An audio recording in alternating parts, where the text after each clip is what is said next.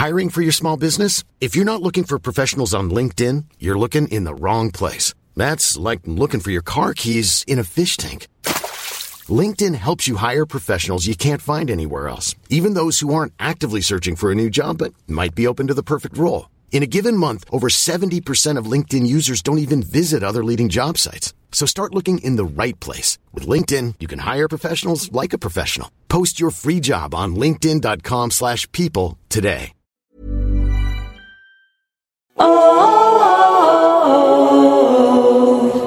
Hi everyone, Marcel here. Before today's episode, I want to tell you about a new show that we are loving at Witch Please Productions, the Culture Study Podcast with Anne Helen Peterson.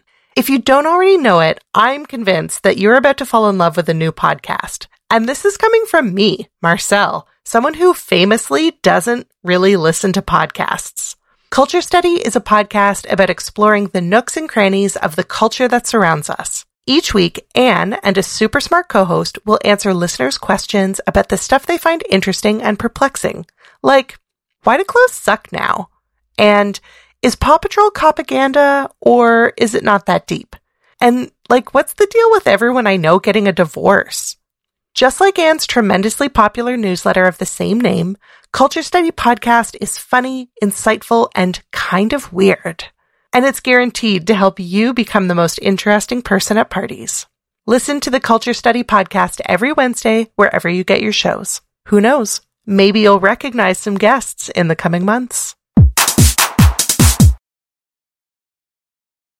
We were paused, now we're not. Yeah, we started saying funny things again, so we had to turn it back on.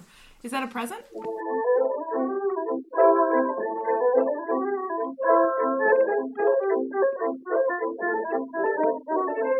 Hello and welcome to Witch Please, a fortnightly podcast about the Harry Potter world. I'm Hannah McGregor. And I'm Marcel Cosman.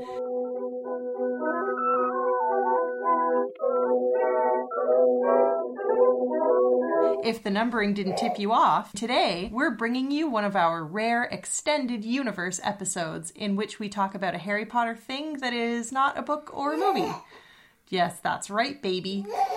Or that isn't, one of the original books or movies.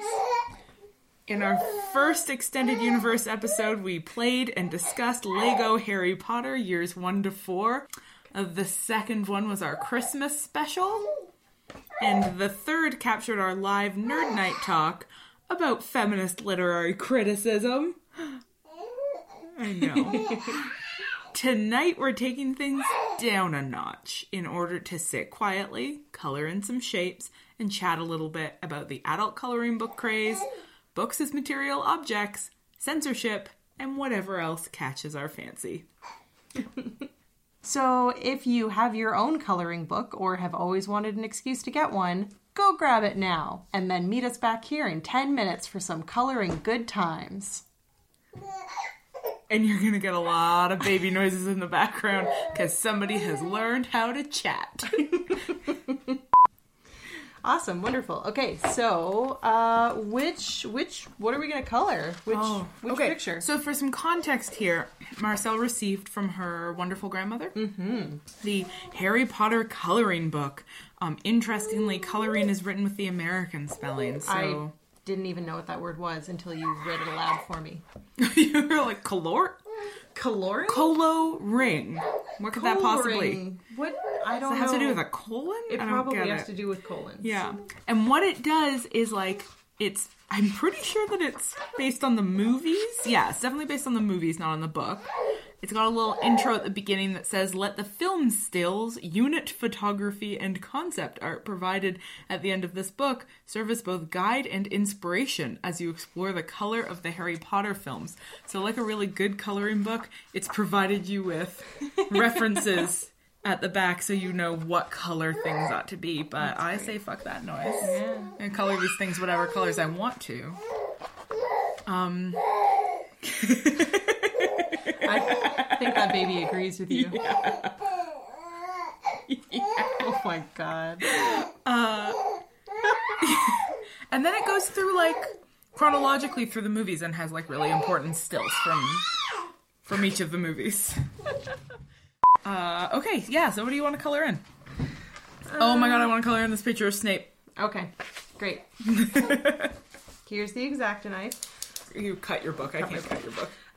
Yeah, the thing that I find really disappointing about this coloring book is that it doesn't have perforated pages. So, like, I don't know how you're supposed to color with friends because you certainly can't share a book. That's nonsense. So this is interesting to me. So this is part of the larger adult coloring craze. You can tell that this is meant to be an adult coloring book because it's too complex for a child. Lots of very small shapes. Might be too complex for us. It's too complex for us, too. It's part of this trend of, producing sort of high art concept coloring books for adults. And as far as I can tell, none of those have perforated pages. Because there's an assumption that you, as an adult coloring in a coloring book, will not be pulling out the pages and putting them up on your fridge. Well, we're about to prove them wrong, aren't we? We are absolutely going to. You later on, we're going to auction off the pages we colored in. That's a great idea. We'll sell them as merchandise. I'm going to do this one here of the Dementors ominously swooping around Hogwarts. Oh, nice. This is going to be one of those really embarrassing hipster moments where I'm going to say that I was doing this before it was cool. You were coloring before you were an adult? Because I don't think that counts as being a hipster. No, the thing I was going to say is that in the summer of 2007, when our erstwhile tech support... Hi, how are you doing? Trevor Chow Fraser and I went to China for the summer. Mm-hmm. I don't know what brought this on, but it had occurred to me how really... It might have been because I was really unhappy during that trip, and I really wanted... I know, so depressing. And I really wanted something to do, something that would just be peaceful. I wasn't really making friends. Nobody liked me. Aww. And it became...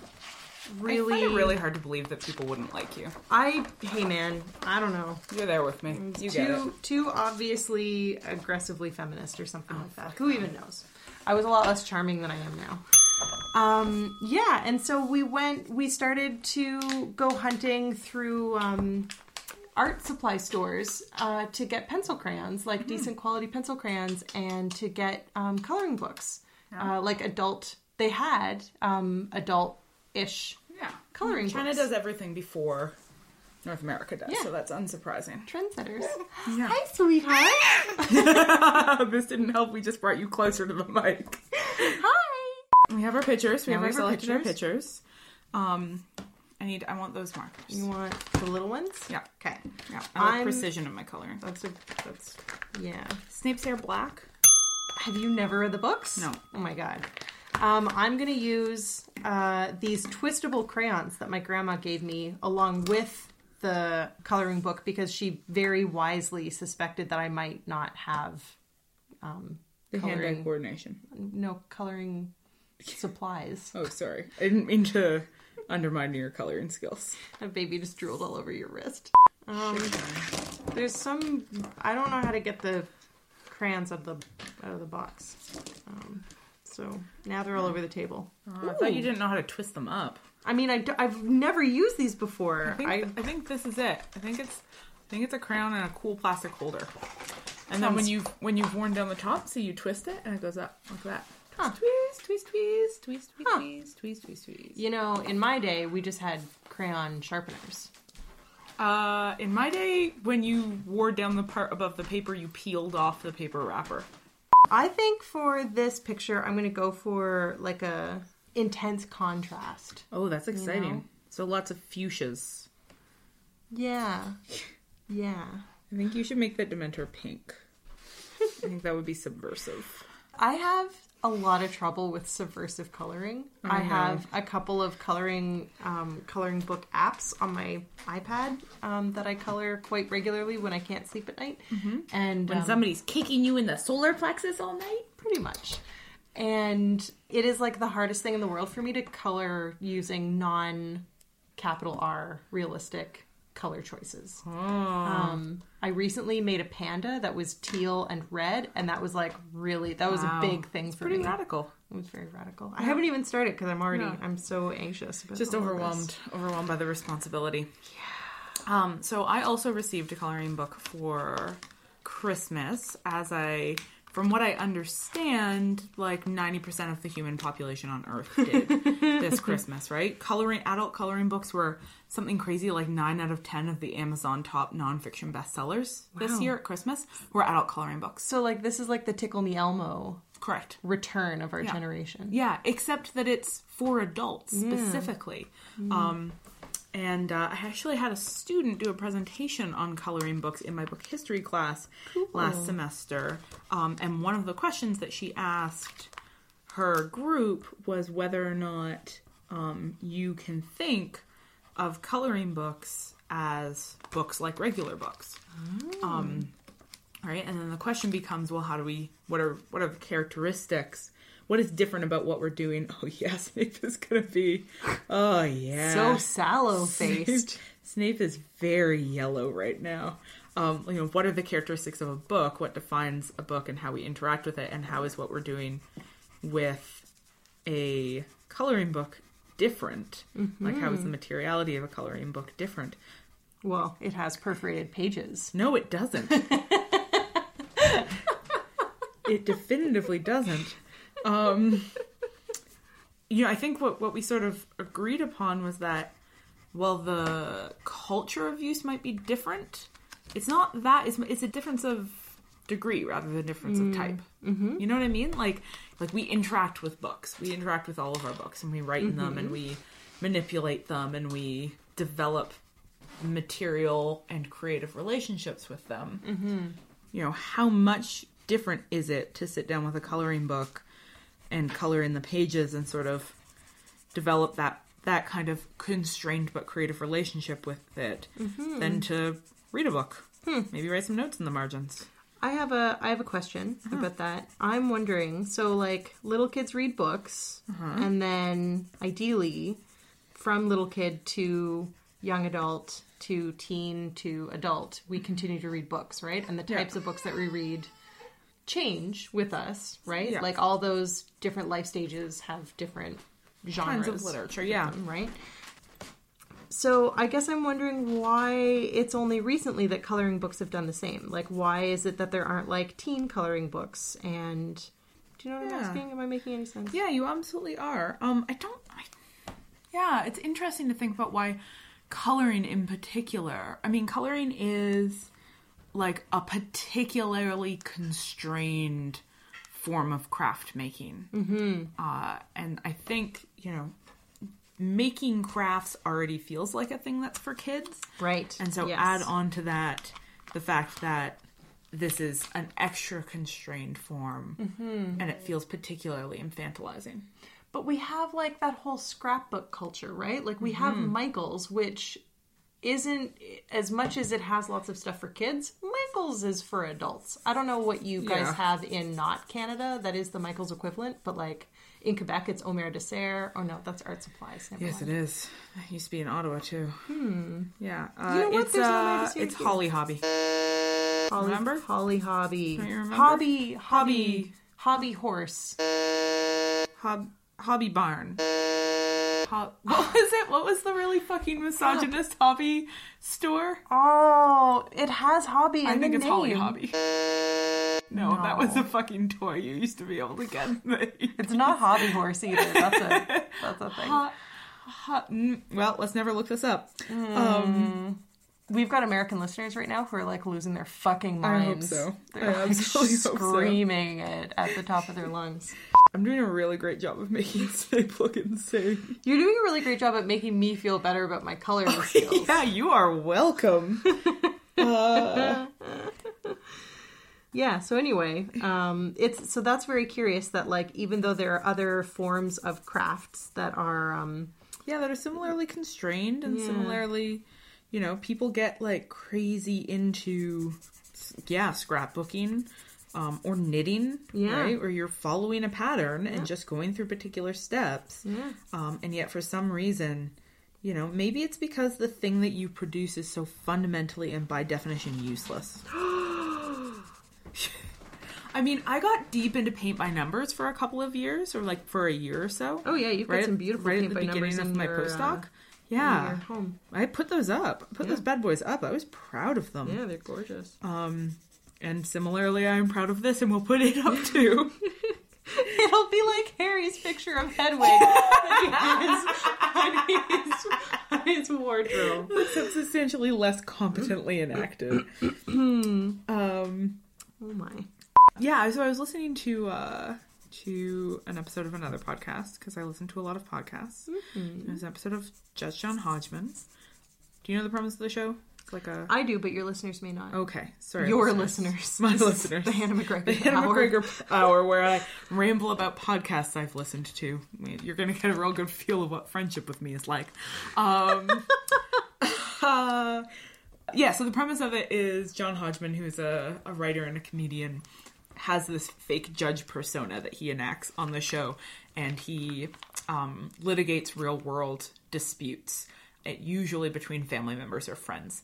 And so this particular one was a married couple having a debate about proper care and keeping of books. And it was a two-part debate. One was...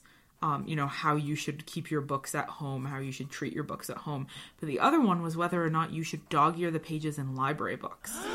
Oh my god. It was really interesting. I mean, it was the husband who was arguing that that is a fine thing to do, and he didn't stand a fucking chance.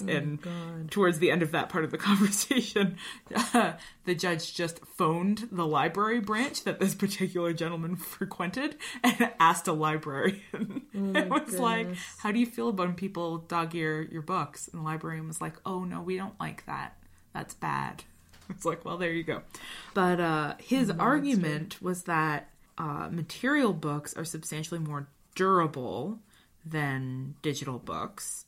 That print books, paper books can take a lot of beating and, hold up. And that it's actually really interesting to get your hands on a book that has all of these material traces of somebody else's use still attached to them. And I thought that, it's a really shitty justification for dog-earing a library book. But I did think it was interesting, an interesting reminder of what interesting objects paper books are.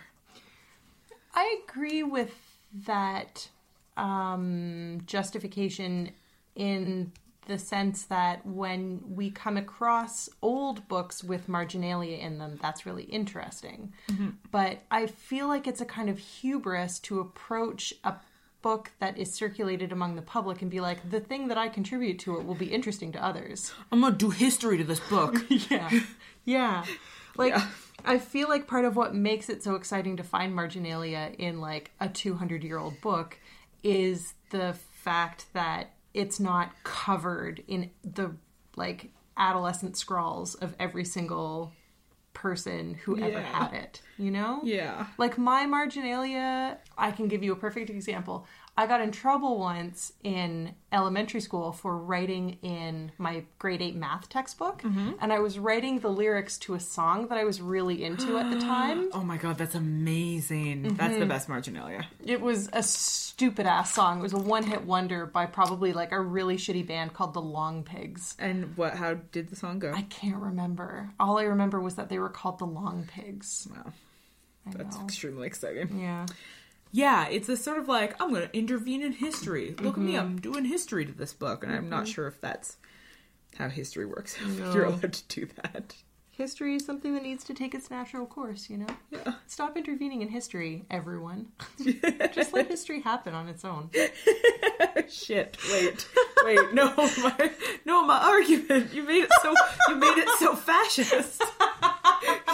No one's allowed to do anything. Oh my goodness. I think it's a blue sky out, don't you agree? We've always been at war with Eurasia. These sort of conversations about what it is that books are for and what we do with them and how we define them is reminding me of this conversation that we had around the question of censorship in Harry Potter. Yeah. When we were very kindly invited to participate in a screening of the first Harry Potter movie as part of the Edmonton Public Library's Freedom to Read Week, where they talk about books that have been challenged or banned and emphasize the role of public libraries in protecting the public's access to different kinds of information, including, making sure that they keep on their shelves books that some parents might not necessarily like. And as some of our listeners may already know, though not necessarily all of them, Harry Potter is one of the series as a whole, really, but particularly the first one, because it's aimed for a younger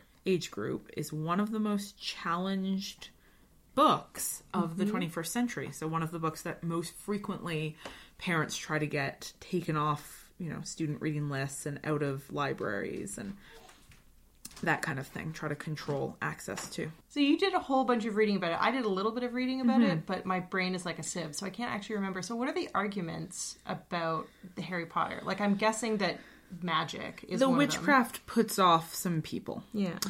Particularly puts off people who are sort of conservative Christian and Muslim parents who believe that witchcraft is a thing, but that it is a bad thing. It is a sinful thing. And so that's one interesting piece of it, is that in order to take an issue with the representation of witchcraft, you need to actually believe that witchcraft exists, right? Like, it's one thing to take issue with representations of homosexuality, because it's like, yes, homosexuality is definitely real. But you're also making, when you take issue with Harry Potter, you are implying the obviously logical argument that everything in Harry Potter is possible. Yeah. Okay, so if the argument then is that it portrays witchcraft, is the argument that witchcraft is bad and shouldn't be made light of? Or is there an understanding that the witchcraft depicted in Harry Potter is realistic? I think the argument is that it's going to seduce children into interest in the dark arts. I read one piece that was, part of this sort of conservative Christian blog that was citing statistics about youth being increasingly interested in Wicca and participating more and more in pagan religions. And this article claimed that was directly related to the Harry Potter phenomenon. Oh, there's no way that that's true. I was super into, the occult and Wicca and whatnot when I was... Oh, I could probably blame that on the craft, though. Yes, it was definitely the craft. And nobody's going to deny that the craft would be, maybe from within the framework of Christianity, a book that you wouldn't like. Wait, it's a movie. Sorry, I forgot how media works. Might have been based on a book. I don't think it was. But if it is, oh my god, somebody please send it to us. I will read that so hard. Yeah, so right there up front, you've got this really interesting, magic is real and dangerous, and we don't want our kids getting involved in it. And that's really intriguing. And the other thing that really struck me is... I read a bunch of librarian responses, and the focus that a lot of the responses, sort of what a lot of the responses focused on, was this sort of, it's good to get kids reading at a young age. It doesn't really matter what the stories are about. This is harmless. It's a fantasy novel. And so the way in which they addressed those concerns tended to be magic is not real. You can't see this, listeners, but I'm pouting. No, it's very sad. And it reminded me of, and I know Marcel, I sent this to you at the time, it reminded me of this Rebecca Solnit piece called Men Explain Lolita to Me, which is an absolutely amazing piece that all of you should go read if you have not yet, in which she says that the tendency for people to defend literature against censorship by saying... literature doesn't actually have any power. It can't actually do anything. Everybody just calm down. Is a really terrible way to defend literature. And that we should find a way to embrace the fact that literature has real life-changing power and not want to censor that. Right.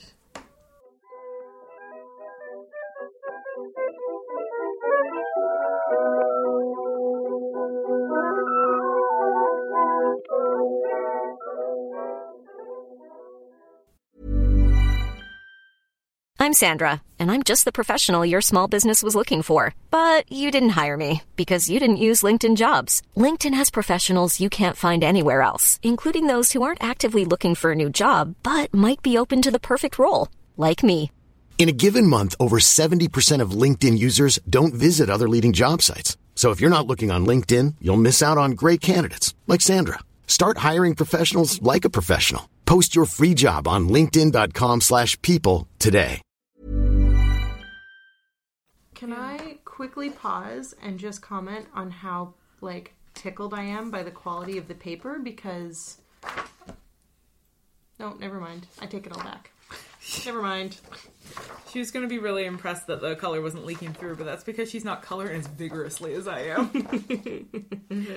She hasn't made a Technicolor Dream Snape. People would be a lot nicer to him if he wore jewel tones more. That's true. It really suits him. You know, our friend Claire wears a lot of jewel tones when you've got pale skin and dark hair. Though, in all fairness, my Severus has bright orange skin, so... Listen, there's no white person flesh-toned markers. Yeah, so the other sort of point of challenge that I came across, you know, I was unsurprised by the Witchcraft is Bad challenge. I was expecting that one. But then I also came across the, something like family values. Okay. Like undermines the family. That seems ridiculous to me. And so I did a little bit more looking into that, and the argument there seems to be that essentially the narrative of the Harry Potter books is that the Dursleys are cruel to Harry, and as a result, Harry is driven out of his biological family unit and into this community of magic users, and that narrative is dangerous for children because it's going to drive them to resist the authority of their parents and to, when unhappy with their parents, turn to a life of witchcraft. Friendship? Oh. Nope. Because one of the things that the Harry Potter series really does is celebrate chosen family, right? Because there are many people who do not have loving and respectful parents at home and instead find solace in the comfort of friends and in the families of friends, right? And so I actually think that Harry Potter as a series is really great at applauding that kind of community building and family building. Marcel, I am shocked to hear that you are defending the Harry Potter series. Oh my god. So that was interesting to think about, to sort of actually start to wrap my head around the grounds upon which people argue for the censoring of books, and how those arguments are always seem to be premised, you know, yes, upon a sort of a desire to aggressively dismiss other worlds and other possibilities for being in the world. You know, a desire to refuse the stories of people whose lives are different from you, which is a pretty shitty instinct, and one that's going to lead to, I think, to probably forms of hateful behavior at other times in your life. But is also strangely based on this real belief in the transformative power of literature, which I found really fascinating. Yeah. If you think about, like, analogs to this kind of argument that, you know, children will read these books and learn to resist the authority of their families, blah, blah, blah. If we think of an analog to that, like, when I was in elementary school, this is probably true for a lot of Canadian kids, we had to read a lot of Holocaust narratives. And if we think about that, if we think about the ultimate lesson that teaches, which is that sometimes your government is bad and does bad things to you, essentially what you could argue is that these novels are bad because they teach you to second guess the orders of your government and the police. But at no point would anybody be like, oh, well, no. Like, no one would ever suggest that we take Number the Stars off of the reading list of, like, grade 7 or 5 or whatever year it is, children everywhere. I don't know. Maybe it's because... That's a really interesting point. There's something to do with a sort of... Families more pure than government? Yeah, like, some governments can be wrong, but government is not sacred in the same way that family is. Right. You know, and the people who defend the police as inherently good, I think also tend to be not very good at history. And so maybe don't understand, you know, like, the way that Nazism is framed historically is not as a this could happen to you, but as a look at these monsters. Right? Like, it tends because you don't read stories from the perspective of Nazis. You read stories from the perspective of Jews. You read, in the stuff that you read as a kid, the Nazis are never identifiable. You can't understand where they're coming from. Mm-hmm. And I'm not suggesting we start having kids reading sympathetic portrayals of Nazism. Oh, no. I mean, what is Schindler's List if not a sympathetic portrayal of a Nazi? Oh, is it? I don't know. I can't remember. Probably. I only remember the closing scene. This is always the way with me. I remember like one sliver of things. I remember Liam Neeson being like, this pin, I could have saved one person with this pin. Pin? Yeah, he pays money to rescue people from concentration camps, or something like, he like pays money to save people who would otherwise be transported to concentration camps. Okay. And so at the end of the movie, when he's done that, he's like looking at all the things he still owns and realizes that he could have like sold his car and saved a family and like shit. You know, it's Steven Spielberg, so there's like a lot of feelings. Yeah. But yeah, there is something about the way that particular history is taught to us that I think discourages an actual critical gaze on our own government. Yeah. So thinking about sort of other parallels of arguments for like these things can have portrayals in media can have a real negative impact on the world, we might think about video games, which tend to get a lot of that critique, in the sort of what I'm not sure if this is something that happens much anymore, but the anxiety about video games leading to violence in young people. That argument that playing violent video games will make you tend towards violence. Mm-hmm. And then as the flip side of that, the more feminist argument that the violence against women in video games perpetuates misogyny and gendered violence. That argument makes a very similar move to the argument of reading Harry Potter is going to send your kids to witchcraft.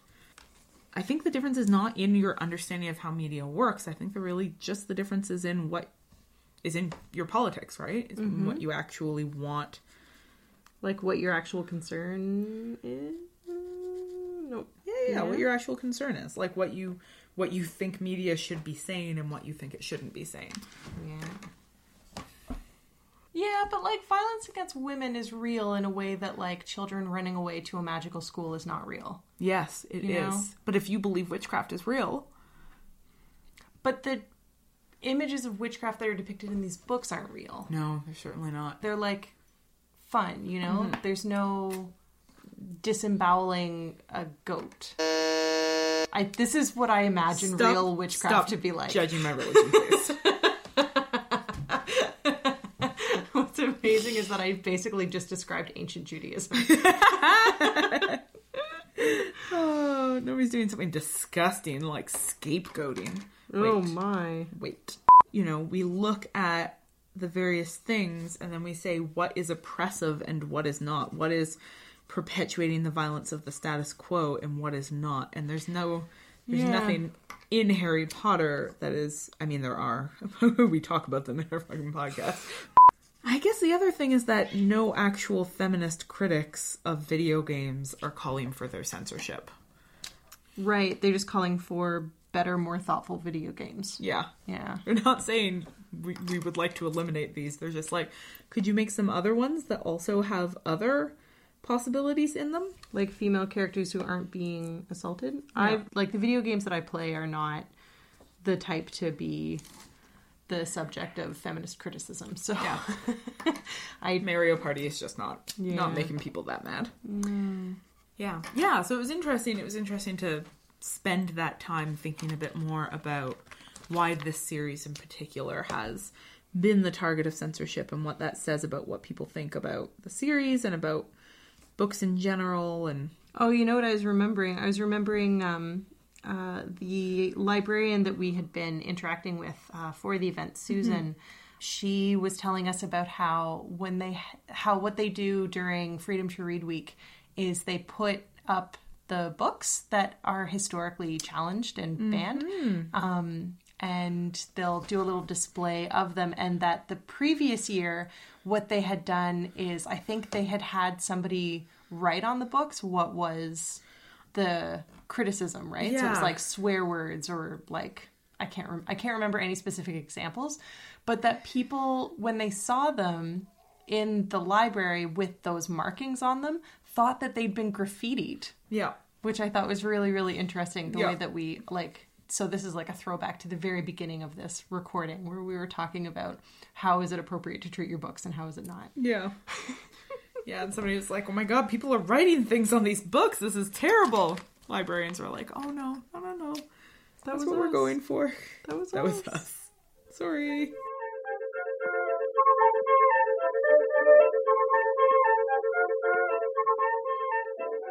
So Marcel is doing a really beautiful job of like shading things in, and I am creating possibly the ugliest work of art. I think it's very beautiful, but I'm looking at it upside down. So maybe if I look at it the right way. No, it's so beautiful. That is what it would be like to visit Snape's dungeon on acid.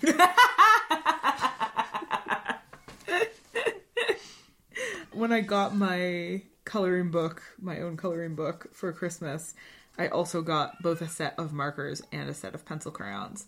And initially, the first couple of things I did with the pencil crayons until I realized that I did not have the patience for that particular activity. And moving forward, started coloring everything in with markers. So I was like, yeah, let's get this done. Yeah, as I'm like very painstakingly tracing with gray all of the outlines of the clouds on this picture, it's occurring to me how like I'm never gonna do another one of these ever. Like I'm never gonna have time to sit down and color in this coloring book, and that makes me feel feelings. Uh-oh. No, it's okay.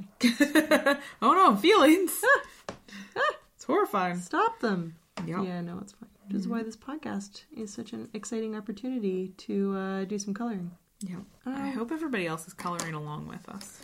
It would be really horrifying if we accidentally touched each other while coloring. I'd be really mad if you bumped into my elbow and made me screw up these beautiful lines. Oh, yeah. You're actually putting a lot of effort into this.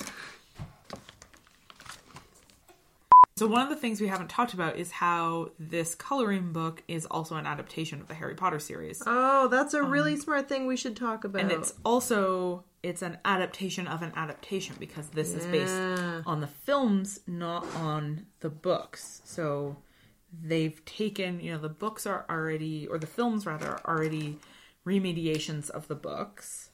And now we've got the remediation of the film back into a book and a different kind of book. So why do you think they chose to do stills from the movie?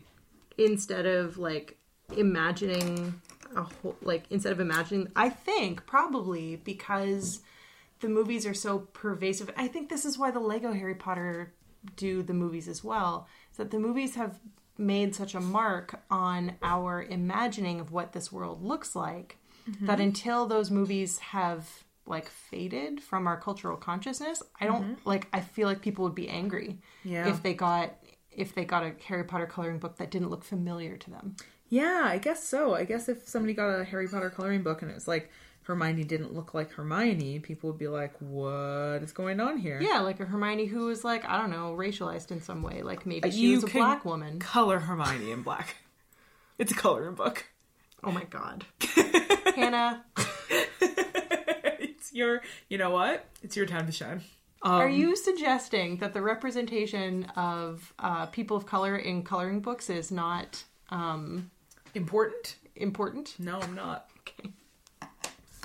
No, but I am suggesting that there is, at least within coloring books, some possibility for fucking with the script. Okay. That makes sense. Right? Like, you don't have to. This is one of the things that really interests me about this book. So they go with the movie scenes. It's actual movie stills. It's not like a reimagining of... It's not even taking the characters the way they look.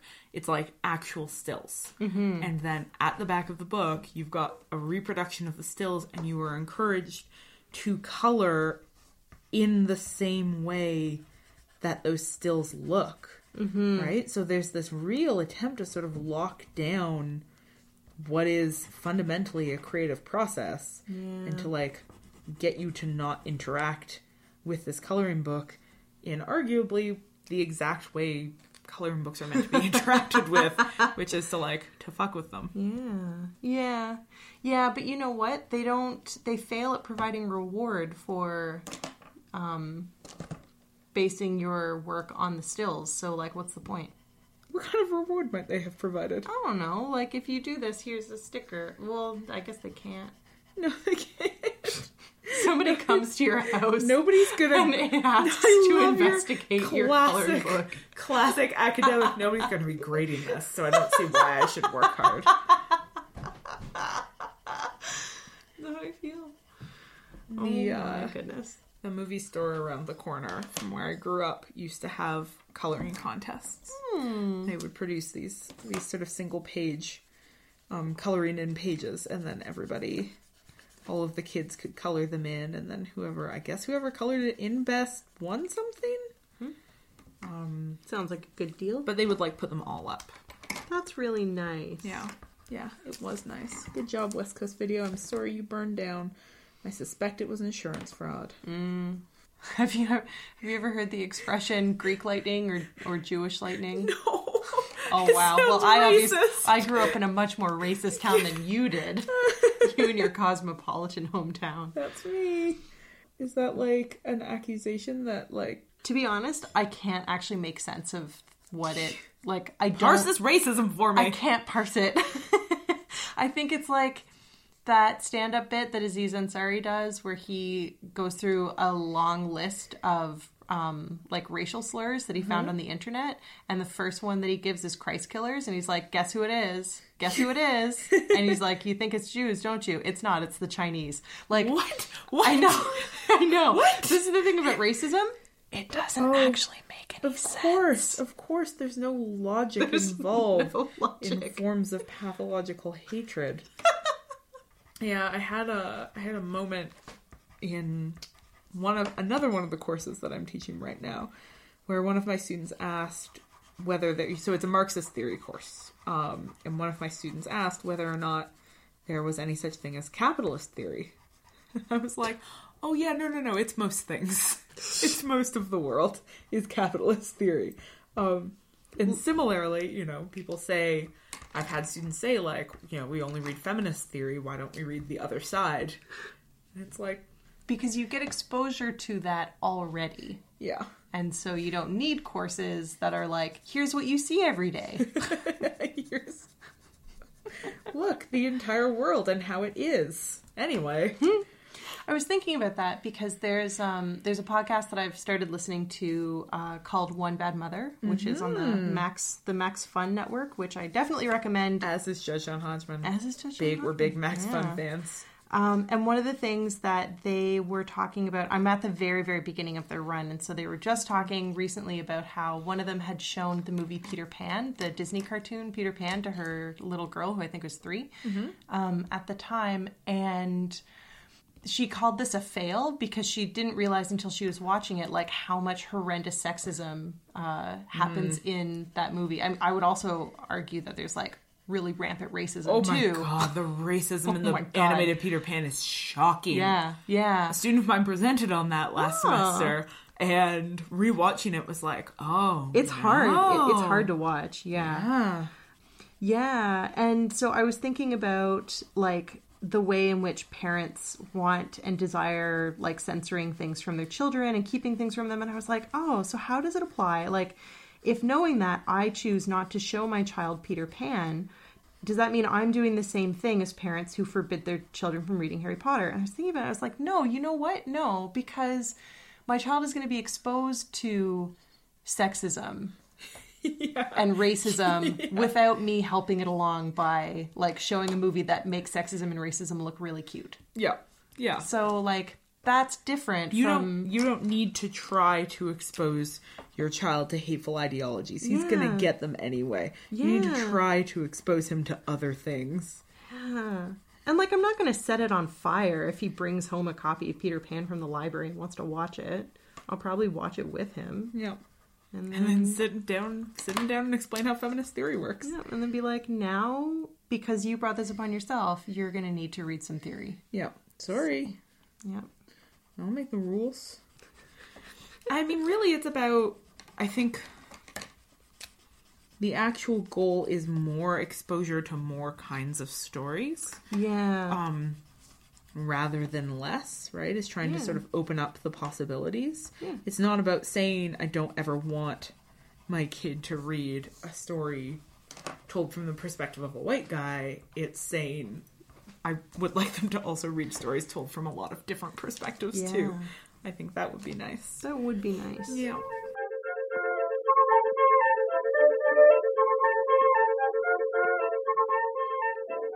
Thank you, dear listeners, for joining us for episode Moo. Yeah. Mew? I have no idea. I don't speak Greek. Episode Moo of Witch Please. You can stream the rest of our episodes at owitchplease.ca or subscribe to us on any podcatcher you so desire. But probably what you should do is subscribe to us on iTunes and then leave us a review. And that way you can drive our podcast up the iTunes chart towards inevitable world domination or something similar. And while you've got your intranet out, check us out on Twitter at @OhWitchPlease and join in the conversation with the following hella dope people. Dear Alina, Kat Manica, Sophie Biblio, Jordan Ruth, The Audio Signal, Podcast Broadcast, Naomi, either K. Ray or Cray, I don't know, let us know. Kristen Morin, C. Hastings 25, Natasha, Tasha, etc., Rachel Big Eyes, Seen and Heard Yag, Boogie Knight, Digital Wheelie, Debbie Kinsey, Sarah Sherwood, Anne Fine, Belinda McCart 10, V. Vigne, Katarina Hoven, Kiss Me Hardy, Matt Domville, Nordsea Blau, Scriptorium Girl, Neapolitan, El Bourgon, Cyclone Chloe, Alex Mack, Carinosaurus, Mummy Tina, Emily Hoven, My Book Jacket, Bread and Pearls, Paige Gorsak, Hey Derpet, Keels 223, Basil, Liba Jen, RT Puppy Dog, MW Boyce, Alan Matley, Space Hamster, JV Purcell, Another Great Etc., Queer Miss Lupin, Fibrous Ruth, Pavlov Fyodor, Try Sarah Top, Physics Katie, Livia the Witch, A. Wapianek, It's Just Roar, P.H. Darrett, Terry Lee McGarry, Erin Emily Ann, Miss Mashable, Krista Brittany, Daughter of Ben, Holly Dunn Design, Whiteley Rose, Athena Genevieve, Indigo Han, Alicia Ardelian, Tracy B, Redicopter, Now We Are All Tom, Nisa Malley, and The Lulu True.